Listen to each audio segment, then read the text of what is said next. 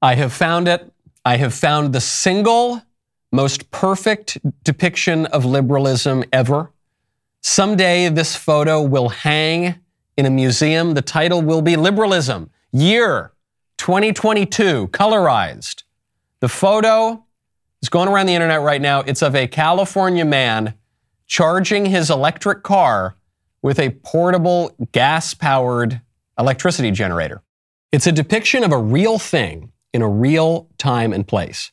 California actually cannot sustain its power grid right now because of the state's stupid left-wing energy policies. The only way that it has any hope of making it through is by begging residents to stop using power.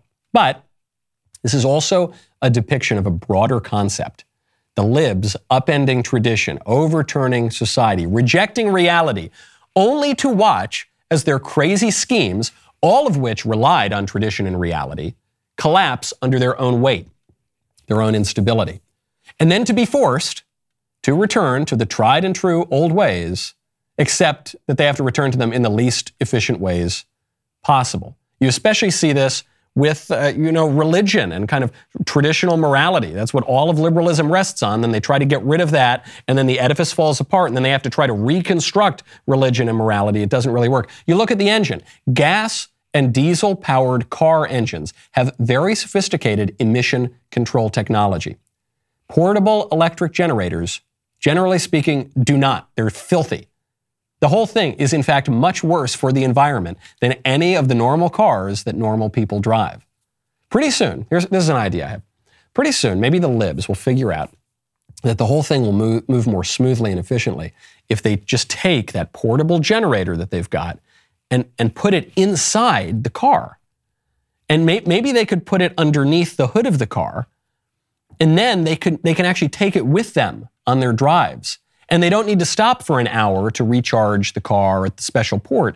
They can actually just kind of pull over at like a station that has gas at it, and then they refill the generators with gasoline, and then that will charge their car for the rest of the ride. That is my advice, really high-tech advice to all of our listeners in California.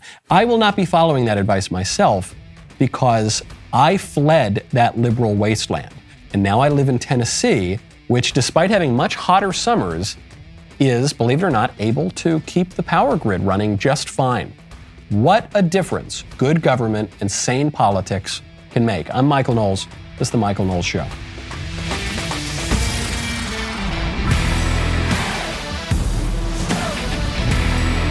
Welcome back to the show. My favorite comment yesterday is from Frank S., who says, if anyone that votes against your party is extremist, then you don't have a two-party system. Yes, that's true. In our democracy, right, we have two parties. But if you vote for the other party, you're evil and a threat to democracy. I don't think you have a democracy anymore then. I think when you have one-party rule, isn't that totalitarian? Something like that. Let's check in on the state of liberalism. We've got portable electricity generators powering the electric cars with fossil fuels in California.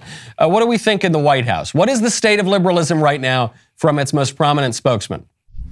You know how much I'm going to do with the deficit this year? $1,500,000,000. $1,500,000. Okay, that is the state of things, and I think that is probably the most coherent argument that you could possibly give in defense of the Biden administration's policies and of liberalism generally. That's it. Thank you, Mr. President, for selling more copies of my national best-selling book, Reasons to Vote for Democrats, A Comprehensive Guide, 260 blank pages. There's really not much of an argument here. The leader of the free world, allegedly, cannot speak, cannot make an argument for these policies. Other people are doing the talking for him. Here is one of the people who is leading a major initiative for the Biden White House. This would be Joe Biden's new monkeypox czar. This virus transmits through very close skin-to-skin physical contact, often in the setting of sexual exposure. But there are other mechanisms for its transmission, including if you touch objects that individuals who've had monkeypox touch, or if you have prolonged exposure to respiratory droplets. With that said, signaling to people who are in the gay, bisexual, other men who have sex with men communities, and also transgender people who have sex with men, that it's really important to have awareness that it's circulating in the community is really a critical part of the messaging, while not generating inordinate concern and really focusing on the infection as linked to an identity. So it's just an infection. It's not linked to an identity. It just happens to be in the social network. I think it was easier to understand the rada-dooba-da-ba-da-da, because I don't have any idea what that guy just said. He said, well, you understand that the spread of the virus, of the monkeypox, is primarily among the gay and the bisexual and the other men he actually said that, the other men having sex with men community and also the transgender community, but there shouldn't be a stigma associated with that, because it's not a virus that has an identity, but it is a virus that spreads among a certain identity. That man's name is Dmitry Daskalakis. He is the new White House monkeypox coordinator.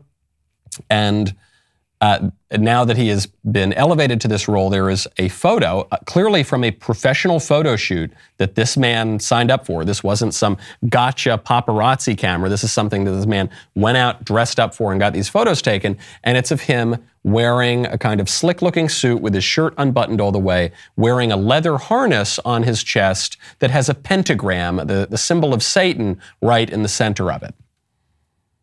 So we've got a satanic leather fetishist who is now running the White House monkeypox policy. We've got over at the Energy Department, we have a leather doggy fetishist who's vaguely transgender, I think. His name is Sam Brinton.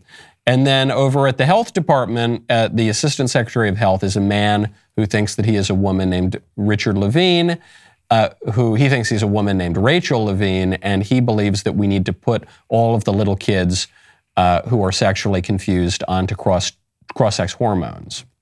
This all coming to light after Joe Biden gives his red speech where he talks about the battle for the soul of the nation at night in the dark in front of this very ominous-looking red light where he calls half the country evil.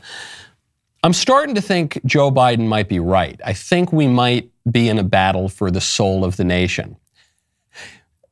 Now, Joe Biden hasn't specified which side he's on in that battle for the soul of a nation, but, they say that personnel is policy, and if that is the case, then the policy of the Biden administration doesn't seem to be on the good side of that battle, okay? When your prominent senior advisors are openly wearing symbols of Satan and leading human beings around by dog collars and sort of engaging in weird, sadistic sexual exploits and then trying to trans the kids and mutilate their bodies and pump them full of chemicals. I think you might be the baddie. You might be the baddies on the bad side of this. This is a fight for the soul of the nation. And it's not just in the crazy liberal cities, and it's not just in Washington, D.C. Tennessee Tech was just caught hosting a show. This was at their backdoor playhouse. I assume pun very much intended. This was found by Landon Starbuck.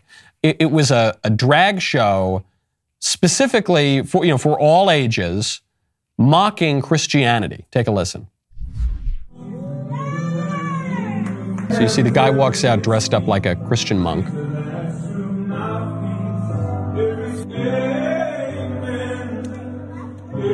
He's dropping dollar bills. Get it? Gay men. Not amen, but gay men.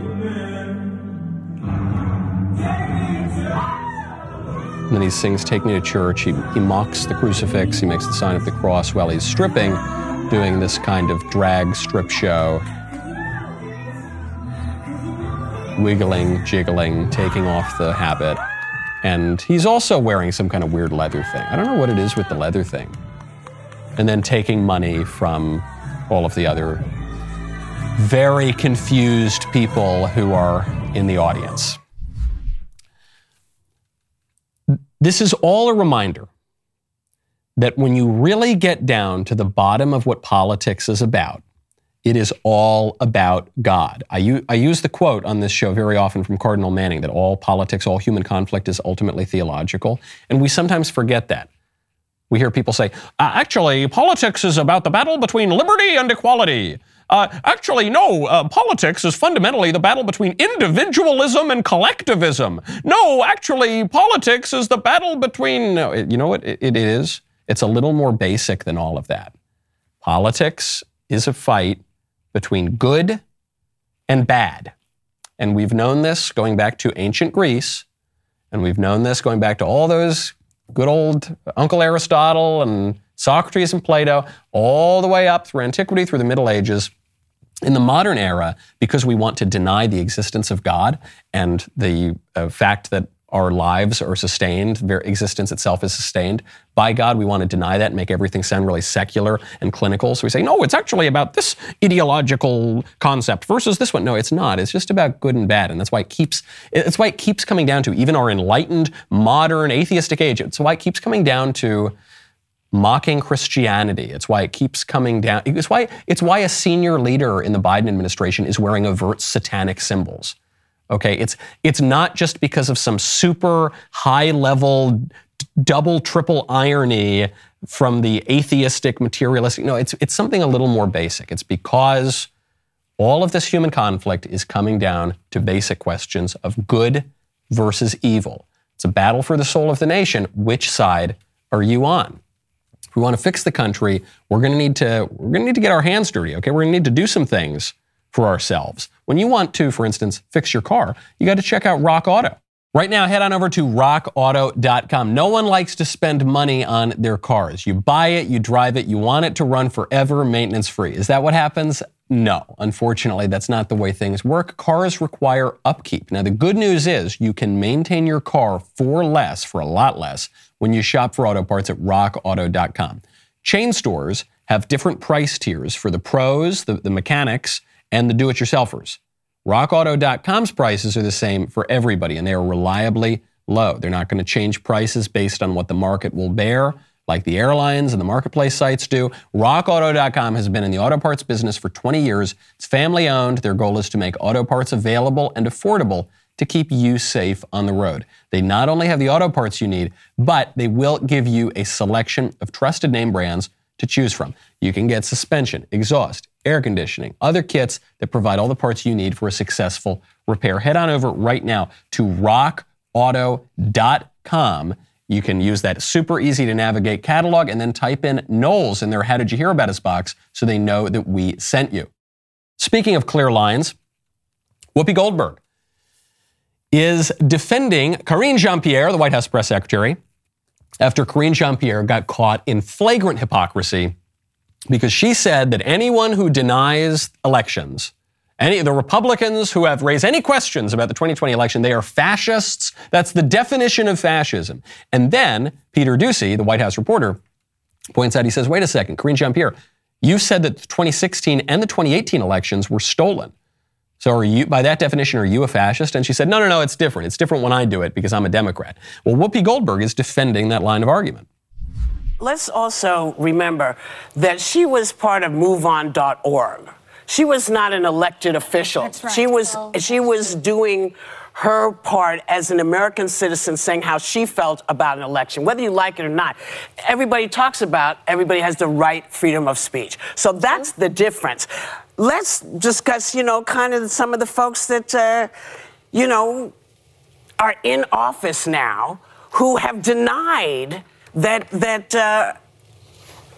Biden is president. I mean, it's just, I get so frustrated because I think this is not apples and oranges. This is apples and basketballs. Yeah. She almost gives up at the end. Did you know when even Whoopi Goldberg realizes, gosh, the argument I'm making just doesn't make any sense at all. Gosh, maybe she pauses, she almost gives up, and then she just kind of uses this throwaway zinger line and tries to move on. This isn't apples and oranges, it's apples and basketballs. How? Karine Jean-Pierre and Joe Biden said that any American who questions the 2020 election is a fascist. Then it turned out Karine Jean-Pierre questioned the 2016 and 2018 elections. Then Whoopi Goldberg said, no, she was a private citizen. Yeah, I know. But Joe Biden and Karine Jean-Pierre said that private citizens, it wasn't just Donald Trump, it's Trump's supporters who are private citizens who questioned the 2020 election are fascists. So by that standard, Karine Jean-Pierre and Joe Biden are fascists. That's a stupid definition, but by their own definition, they are fascists. She said, no, but it's different because they have freedom of speech. Right, don't the Trump supporters also have freedom of speech? And also, we're not talking about whether they have the freedom of speech, we're talking about the substance of their speech. And the Biden standard is that they're fascists. But now you're denying that. And you say, no, it's different. When she gets to that point at the end, she's at least being honest. She's being incoherent, but she's being honest. She's saying, look, it's not apples and oranges, it's apples and basketballs. When Republicans and Democrats do the exact same thing, actually, if anything, the Democrats did so more egregiously and more consistently. It's apples and basketballs because the Republicans and the Democrats are different, because the Republicans and the Democrats get treated differently, because there are two tiers of justice in America, because there are just one group gets to do whatever it wants, the other group can't do the very same thing. That's what she's saying. She's admitting the double standard, and she's doubling down on the double standard. And she's saying it's a good thing. How are Republicans responding to these kind of blatant, shameless attacks? Here's how. The RNC yesterday released an ad. They've got Joe Biden now. You've got the worst economy in recent history. You've got 40-year high inflation. You've got the first major war in Europe. You've got record high numbers of foreign nationals pouring across the border. You've got crime spiking throughout the cities. You got the average American life expectancy decreasing. You got the country is in absolute shambles. And here's how they nail Joe Biden. They say that he wasn't as much of a civil rights leader as he said he was. When I marched in the civil rights movement, I did not march with a 12-point program. I marched with tens of thousands of others to change attitudes, and we changed attitudes. He lied to voters, according to the New York Times, quoting aides of Biden's, about having marched in the civil rights movement. I got involved in the civil rights movement. I got involved in desegregated movie theaters. They organized voter registration drives. From the time I got involved as a high school kid in the civil rights movement. But I was a kid involved in the civil rights movement, desegregating restaurants and movie theaters in my state. From the time I got involved as a kid in the civil rights movement. Quote, more than once, advisors had gently reminded Mr. Biden of the problem with this formulation. He had not actually marched during the civil rights movement, and more than once, Mr. Biden assured them that he understood and kept telling the story anyway. That is really, really weird. I have one question. Who is this ad going to convince? Who is this ad supposed to persuade? What is this ad supposed to do? The point of the ad is Joe Biden is a liar, which we've known. First of all, most politicians are liars, and we've known that about Joe Biden since he had to drop out of the 1988 presidential contest for lying. So, okay, Joe Biden's a liar. So what? This is supposed to appeal to the Democrats who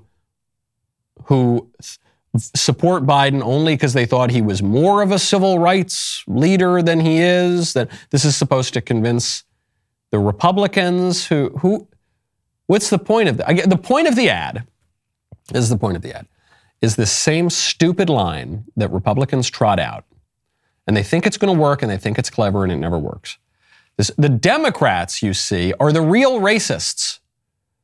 You see, the Democrats, they call us racists. But they're the real racists. And they pretend to have a really good record on race. But they actually don't have a really good record on race. See? See? Did we win any votes from that? Because we never have before, ever. But they're the real racists. The Democrats, who use this term racism, they've redefined this term, they've made this the worst thing that you can possibly be called in America as a racist. And they just use it indiscriminately against Republicans with absolutely no basis in any of the Republicans' actions. They just use it. And it frames the whole argument. And now the best that the Republicans muster is, no, you are. That's not going to work. That's not going to work.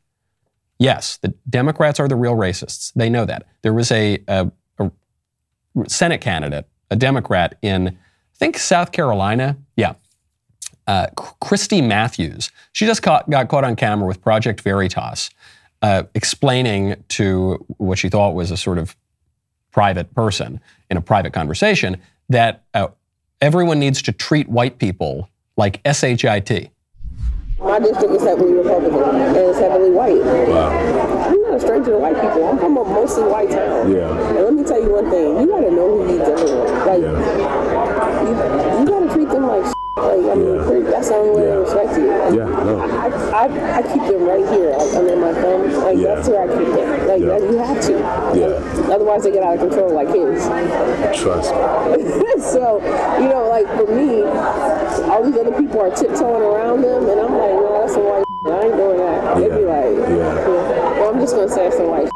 Yeah. And that was my problem with Bernie, because he was talking to an all-black crowd, and he was afraid to say black shit. I said, if I'm talking to an all-black crowd, I'm going to say black shit. Now, if you don't like it, you get your white ass up and leave. And treat those white people like SHIT.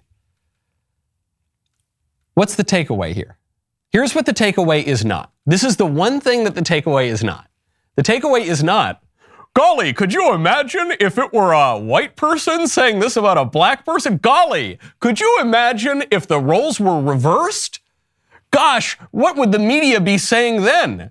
It's so hypocritical. They know that. They know. Wow. They know. They don't care. That's the point. That's the point.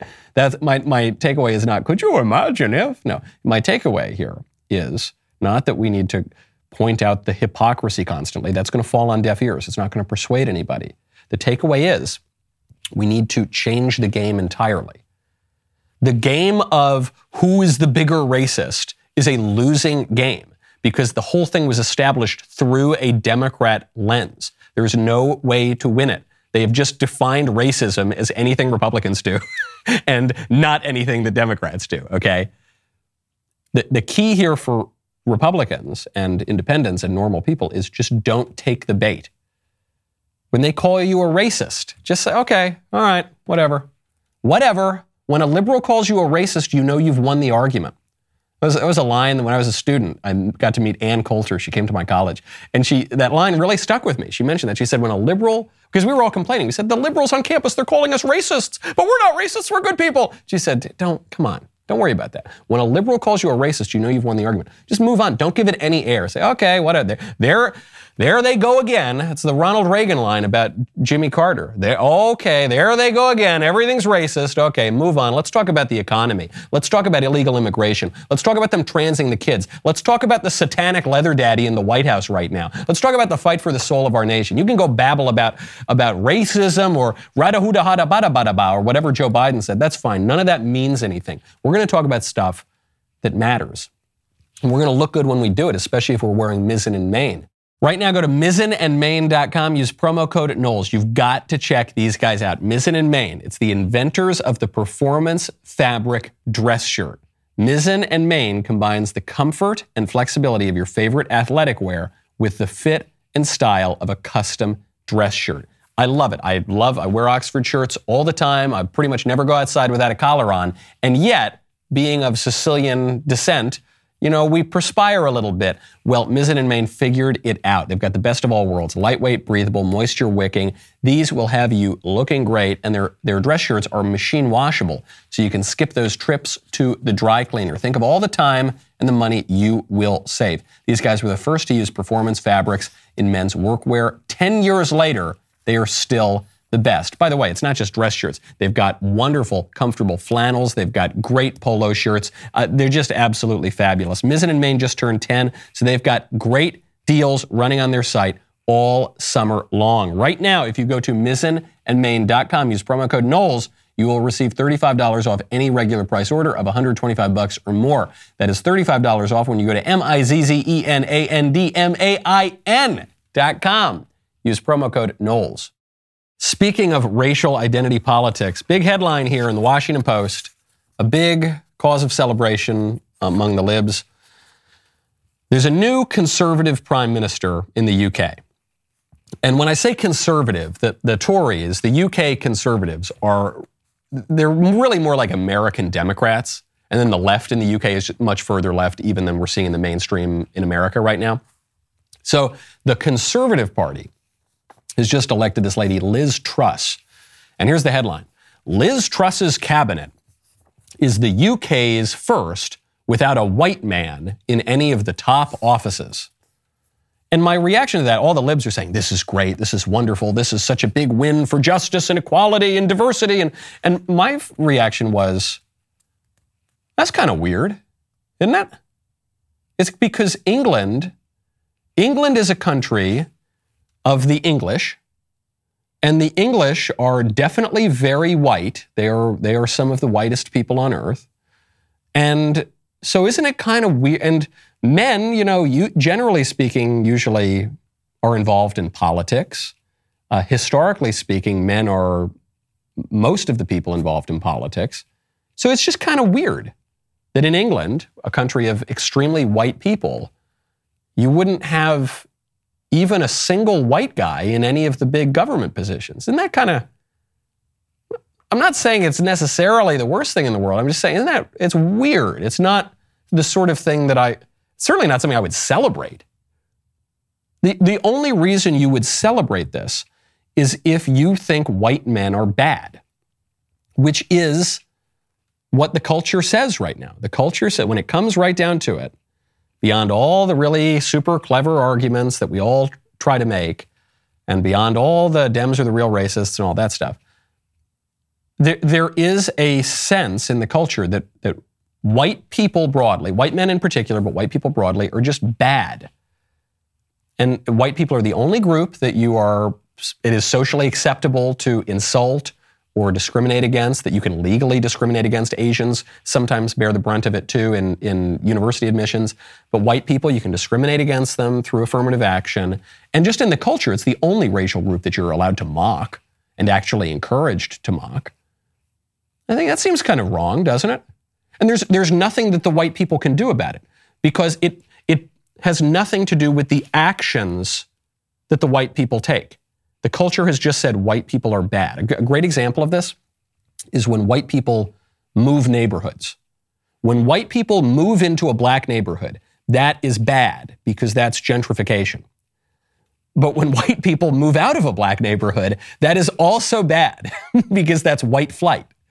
So there is nothing the white people can do that would not be bad. And that's because the goodness or badness of it has nothing to do with the actions. It has nothing to do with which neighborhoods you move to or from. It just has to do with the white people doing it. Because the white people are doing it, according to the culture, it has to be bad because the white people are bad. You see this if white people adopt some aspect of another culture. Let's say they eat tacos or something. They wear certain aspects of clothing. That is bad because that's cultural appropriation. They're not allowed to do that. But if white people don't adopt aspects of other people's cultures, that is also bad. That's called cultural erasure. That's called Eurocentric, cultural chauvinism or something. And that's bad too. Why is it bad? Because it has nothing to do with the tacos, and it has nothing to do with the clothing. It has everything to do with white people doing it. Whatever the white people do is defined as bad. This is what you're seeing reflected right now in the Democrats and the Republicans on the issues of so-called election denial or political violence. When the Democrats deny many elections, going back at least 22 years now to the 2000 presidential election, and increasing in recent years, 2016, Hillary hasn't really conceded that race. She still says that it was a stolen election. Stacey Abrams hasn't really conceded at all the 2018 Georgia gubernatorial race. She still says it was a stolen election. Well, it doesn't matter. That's fine, that's good. When the left burns the country down for 8 months with BLM and Antifa, that's fine. That political violence is fine. It's not even violence. It's mostly peaceful. But when any Republican suggests that, hey, maybe it's a little weird that they changed all the election rules radically, unlike anything we've ever seen right before the 2020 presidential election, maybe that's a little weird, maybe that raises questions. When some grandmas from the Midwest show up to the Capitol Rotunda and in many cases are let in by police on January 6th, that's considered the worst violent insurrection in American history. That was almost a coup d'etat. Why? It has nothing to do with questioning elections. It has nothing to do with even political violence. It has everything to do with who does it. When the Democrats do anything, it's good. When the Republicans do anything, it's bad. Democrats could, I was trying to think of an example, that would be really egregious, that were hypothetical, but I'll use a real one. Democrats could could wear satanic symbols in leather harnesses in their professional headshots, that would be considered good. A Republican could help a little old lady cross the street. That would be considered an act of evil because of who they are. So what's the takeaway from that? You've got to tune out the noise. You know, there are a number of Republicans who are very eager to hand it to the liberals, to grant certain premises. Well, you know, actually the Democrats have a point when they say that the horn hat guy got a little out of control. Actually, you know, Trump shouldn't have used this certain kind of rhetoric. No, they don't. They don't have a point. You don't have to hand it to them, actually. The whole argument is disingenuous. No one on the Democrat side cares about racism. None of them care about political violence. None of them care about questioning elections. They just want to beat you. They just don't want you to do anything that will give you an advantage. You do not have to take any of that stuff seriously. You want to see a great example of this? Also from the Washington Post, Pravda on the Potomac. Washington Post now has an exclusive article on what kind of material was seized at Donald Trump's home. Because going back 50 years now, the Washington Post always gets the leaks out of the intelligence community. And so the Washington Post is reporting. They said, you MAGA Republicans, you all said that Trump didn't have any dangerous material at Mar-a-Lago, that it could, there was dangerous for him to have, it was not secure, it could have gotten into the wrong hands. Well, we now know that material on foreign nations' nuclear capabilities was seized at Mar-a-Lago. Some seized documents were so closely held, only the president, a cabinet level or near cabinet level official, could authorize others to know.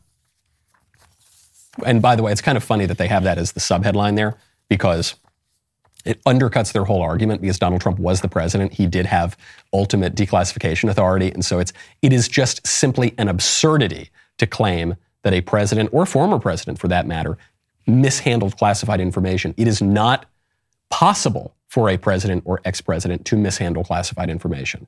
The very fact that he has been the president precludes that. But furthermore, the whole article is a self-own. Because the insinuation here is that it was really irresponsible, maybe illegal, but certainly irresponsible for Trump to have this material at Mar-a-Lago. Because he had it there. By golly, it was so unsecure, it could have leaked to the press. Oh, wait, hold on. So when the material was in Trump's home with the padlock on the door, no one heard about it. But then the minute that the FBI took it, that's when it all leaked. Sounds like we should send all the classified information to Mar-a-Lago. Sounds like it's way safer there than it is in the hands of the FBI. But furthermore, we're being told now that this material at Mar-a-Lago, it was so hyper, super duper sensitive, no one should be able to even know that it exists. And that's why we're going to publish a whole article in the Washington Post about it. Now, in fairness, very few people read the Washington Post anymore. I only read it to make fun of it sometimes. So it's true. I guess it's probably safe being printed in the Washington Post because no one subscribes. But doesn't that undercut if this is so super duper sensitive and Trump is such a terrible person for endangering it, and risking its release, shouldn't we not be publishing it in newspapers? It just all seems so disingenuous to me. Speaking of which, speaking of regime propaganda media, we have in GQ just a delightfully absurd profile of AOC, who they're trying to set up to be a future presidential candidate. Here are just some highlights from it. She says, "People ask me questions about the future, and realistically, I can't even tell you if I'm going to be alive in September. And that weighs very heavily on me. And it's not just the right wing. Misogyny transcends political ideology, left, right, center. This grip of patriarchy affects all of us, not just women, men, as I mentioned before, but also ideologically. There's an extraordinary lack of self-awareness in so many places." And that might be the truest thing she's ever said.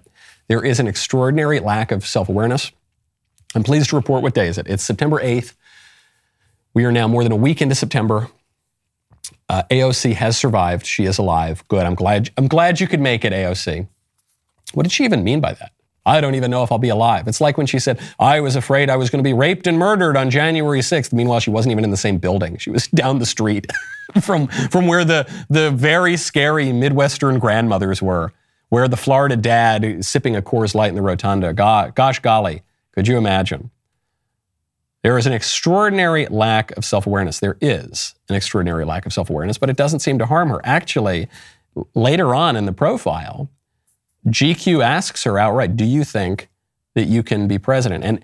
And the fear that AOC has, the little hesitation that she has to be president, is the scariest thing of all. Now, while radical gender ideologues decry the harms of single-sex bathrooms and comedy specials and dead-named celebrities, also known as just named celebrities, kids are the ones suffering. Recently, the FDA issued a warning that prescribed puberty blockers, the ones that transgender activists claim are harmless and reversible, can actually cause vision loss and brain swelling and all the things that we all knew intuitively. The experimentation on children has got to end. To fight back, we need to expose and defend the truth, just as my pal Matt Walsh has done in his breakout documentary, What is a Woman? With over 5,000 audience ratings on Rotten Tomatoes, What is a Woman is pushing back against the left's dangerous narratives. Help us keep the momentum up by watching and sharing the film at whatisawoman.com. That is whatisawoman.com. Head on over there today. In this AOC profile in GQ, she was asked, are you going to run for president? Do you think you could be president? She says, yeah, maybe. But here's her holdup. She says, could Obama have gotten elected without the kind of financial support that he had? Right? She opposes Wall Street. Maybe that'll hold her up. Then she goes further. She goes, I don't know. They say, even if she theoretically were to become president, then what? She'd face a system from the Senate to the Supreme Court, both empowered and inclined to thwart her most sweeping ambitions. There are still plenty of limitations, she said, playing out that hypothetical. It's tough. It's really tough. So what's tough? She's saying there are all these limitations, all these impediments, but she's not just talking about corruption. She's not just talking about popularity. She's not just talking about the big banks and the entrenched interests.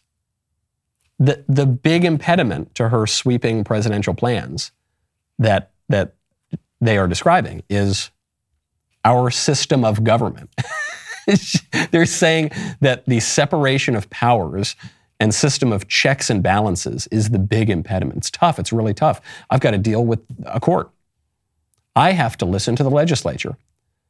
I'll have to follow the Constitution. And that might impede me from doing what I want to do. What do they want to do? They want to upend the country. The country, to them, is bad. That's their starting point. It's not that they researched the history of slavery and they discovered America's bad.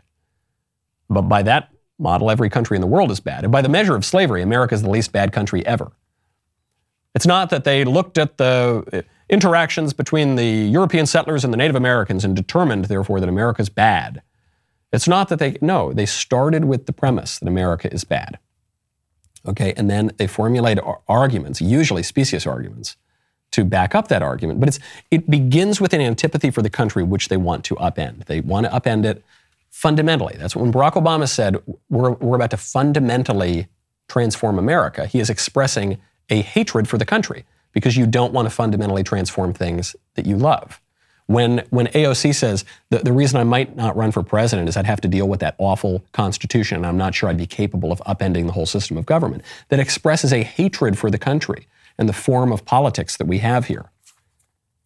Her problem is America, and she needs to overcome America to follow her, to achieve her political ambitions. Speaking of the judiciary, putting good constraints on demagogues, there's a great ruling just came out of a U.S. District Court. U.S. District Judge Reed O'Connor in Texas has just ruled that a new rule requiring employers to provide coverage for drugs that are called PrEP drugs violates the religious rights of employers under federal law, under the RFRA rule, the Religious Freedom Restoration Act. This was totally the correct decision. Why was it the correct decision, though? Because PrEP drugs are drugs that are taken pretty much exclusively by promiscuous homosexual men to prevent them from contracting AIDS. The point of the PrEP drugs, they're apparently very effective drugs, is if you take them before you engage in risky activities, you are at a greatly, greatly reduced chance of contracting AIDS, like 99% reduced chance of contracting AIDS. So then the question is, who is at risk of contracting AIDS? And the answer to that is overwhelmingly. I'm going to use the most conservative numbers possible here. 2/3 to 3/4 of the people who get AIDS are gay men. That's where the spread is. And then you've also got intravenous drug users, and then you've also got people who unwittingly have sex with gay men, and you've got, and it's not just gay men. It's not men that just identify as gay. It's gay men, but it's men who might say, no, I'm not a gay man. I'm, as that monkeypox coordinator was saying earlier, I'm just a member of the men who have sex with other men community, which is somehow different than the gay community or the bisexual community or the whatever. But it's all kind of the same stuff. That's how you get AIDS. Okay? And so the question is not, should gay guys take this drug? It seems like if you're going to engage in these activities, this is probably going to help prevent you from contracting this virus that spreads almost uniquely among people who have sex with, among men who have sex with other men. The question is, should employers be required to pay for this drug? Let's say, I don't know, a Catholic school. Should a Catholic school be required to pay for a drug, the purpose of which is to make it easier for men to have sex with lots of other men? Because, by the way, don't forget, we're not even just talking about men who have sex with one other man that they know where neither of them have HIV, and then they go get frisky, they do their thing, they go do whatever they're going to do. They are at a 0% risk of contracting HIV. Unless they're also reusing heroin needles on the side, they are at a exactly 0% risk of catching HIV. The risk is only when you are having sex with other men whose HIV status you don't know. Maybe you're having sex with strange men. Maybe you're having sex with lots of other men. Maybe you're mixing in some intravenous drug use on the side and you're not washing your needles. Whatever it is, you're talking about very, very risky behaviors. Is it right to force an employer who maybe objects to that sort of thing on moral grounds, like every major religion ever, to pay for that? And no, obviously that's a violation of people's religious conscience. Obviously, this is the right decision. And it was amazing when I made this point yesterday. I mean, I made a similar point on monkeypox, which is that monkeypox spreads among gay guys who have sex with lots of other gay guys. That's pretty much the only group that it spreads among. We're talking about 95% plus of the transmission of monkeypox is among promiscuous homosexual men. And you're not allowed to say that. They say that if you say that, it's homophobic. But then they also say that if you don't want to subsidize all the drugs for monkeypox, for example, that you're also being homophobic. But hold on. I was just told that monkeypox is not specifically a gay thing. Well, no, Michael, it's not specifically a gay thing. Okay, then we're not going to subsidize the drugs. Well, if you don't subsidize the drugs, that's homophobic. Well, it's only homophobic if it's a gay thing. You can't have it both ways. But they want to have it both ways. What they really want, what the libs really want, is just for you to shut up. That's what it's about. Shut up, take it, don't object to anything, because we now have a new kind of animating principle for the country. And they view the Religious Freedom Restoration Act as absurd and illegitimate and wrong. And they view Christianity as absurd and illegitimate and wrong. And they wear actual satanic symbols in leather harnesses from the highest echelons of government, from the White House, okay? The people who wear the satanic leather symbols are the people running the show. And to pretend that that has nothing to do with Christianity, to pretend that that has nothing to do with religious rights, is absurd. And it was a lot easier for the libs to make that argument and just to pretend that there was a kind of secular neutral ground where, no, come on, just get your religion out of here. It was a lot easier to do that before they became so overt, before senior government officials were leading men around by collars, men dressed up as little dogs that they were going to abuse in sort of sadistic sexual rituals, and wearing pentagrams and giving fiery speeches calling half the country evil in front of what looks like the gates of hell, in front of very dark backdrops with deep red lights, where you talk about the battle for the soul of the nation. All right, we're going to have a battle for the soul of the nation. Let's do it, man. Let's talk about the soul. Let's talk about morality. We have to do it. That's what they want. It's amazing. Sometimes you'll hear this from the libs all the time. They will say, why are you Republicans so obsessed with other people's sex lives, their private sex lives? You say, okay, how did this really play out? Because the way I saw it, I was just kind of going about living my life, having a nice life and everything. And then the libs come in and they say, hey, we're going to put gay porn in your kids' schools, which they actually have done. It's a book called Gender Queer, and it's gay pornography. We're going to put it in your kids' schools for very, very young kids. Often, by the way, we're going to put your really little kids, like 5-year-olds to 8-year-olds, in a transgender indoctrination classroom, and maybe even put them on puberty blockers and not even tell you about it in some cases. We're going to have drag shows at the public libraries. We're going to radically redefine marriage. We're going to do X, Y, and Z. Does that sound good? And then the conservatives and the kind of normal people, they'll say, no, could we maybe not do that? And then the libs say, why are you so obsessed with sex? Why are you so obsessed? Well, I'm not. You're forcing all of this on me all the time and on my kids and in public and the pride parades with probably the monkeypox secretary dancing in the weird leather in the middle of the street. And I just think maybe we chill with that a little bit. Why are you so obsessed? We're not. But that's what the battle is coming down to. The Indiana Supreme Court, for instance, right before I get to the member block, we got a great interview today on show business and all sorts of spiritual and cultural matters. The Indiana Supreme Court just upheld the firing of a teacher at a Catholic school over his participation in same-sex marriage. Obviously, Catholic Church does not recognize any such ontological category as same-sex marriage and has a pretty traditional view of sexual ethics.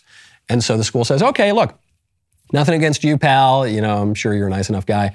But look, at our school, we have a view of things. We have a Christian ethos and worldview. And so we need our teachers to, we're teaching our kids to be raised in that. That's the point of this education. And so you got to get along with that. And if you don't want to get along with that, that's fine. Go teach at another school. There's plenty of teaching jobs, but you can't teach here. And the libs forced the issue. Well, fortunately for now, the Indiana Supreme Court upheld the right of the Catholic school to be Catholic. But for how much longer, I don't know. Because the libs don't want to just live and let the Catholic schools do the Catholic school thing and let the Satanist schools do the Satanist school thing. That's not what they want, and that's probably not possible anyway. They want a standard, and they want it to be their standard. They want it to be their side in the battle for the soul of the nation, and their side is not the good side. They are the baddies. The rest of the show is continuing now. If you don't want to miss it, which obviously you don't, then you got to become a member, okay? The main show is for the hoi polloi. I love you hoi polloi, but when you want to get the extra special exclusive stuff where we can speak a little more freely, okay, you got to come on over to the member block. We will have Meg Basham here to discuss Olivia Wilde's claim. This Olivia Wilde, director of some new stupid movie, Don't Worry, Darling. Her claim that Jordan Peterson is an evil villain. Jordan Peterson, my friend and colleague, is the villain in this movie. We will discuss how that is possible, how a polite, soft-spoken Canadian professor in a three-piece suit could become the most vilified man in the world. So go join us over there. We'll see you at the member block.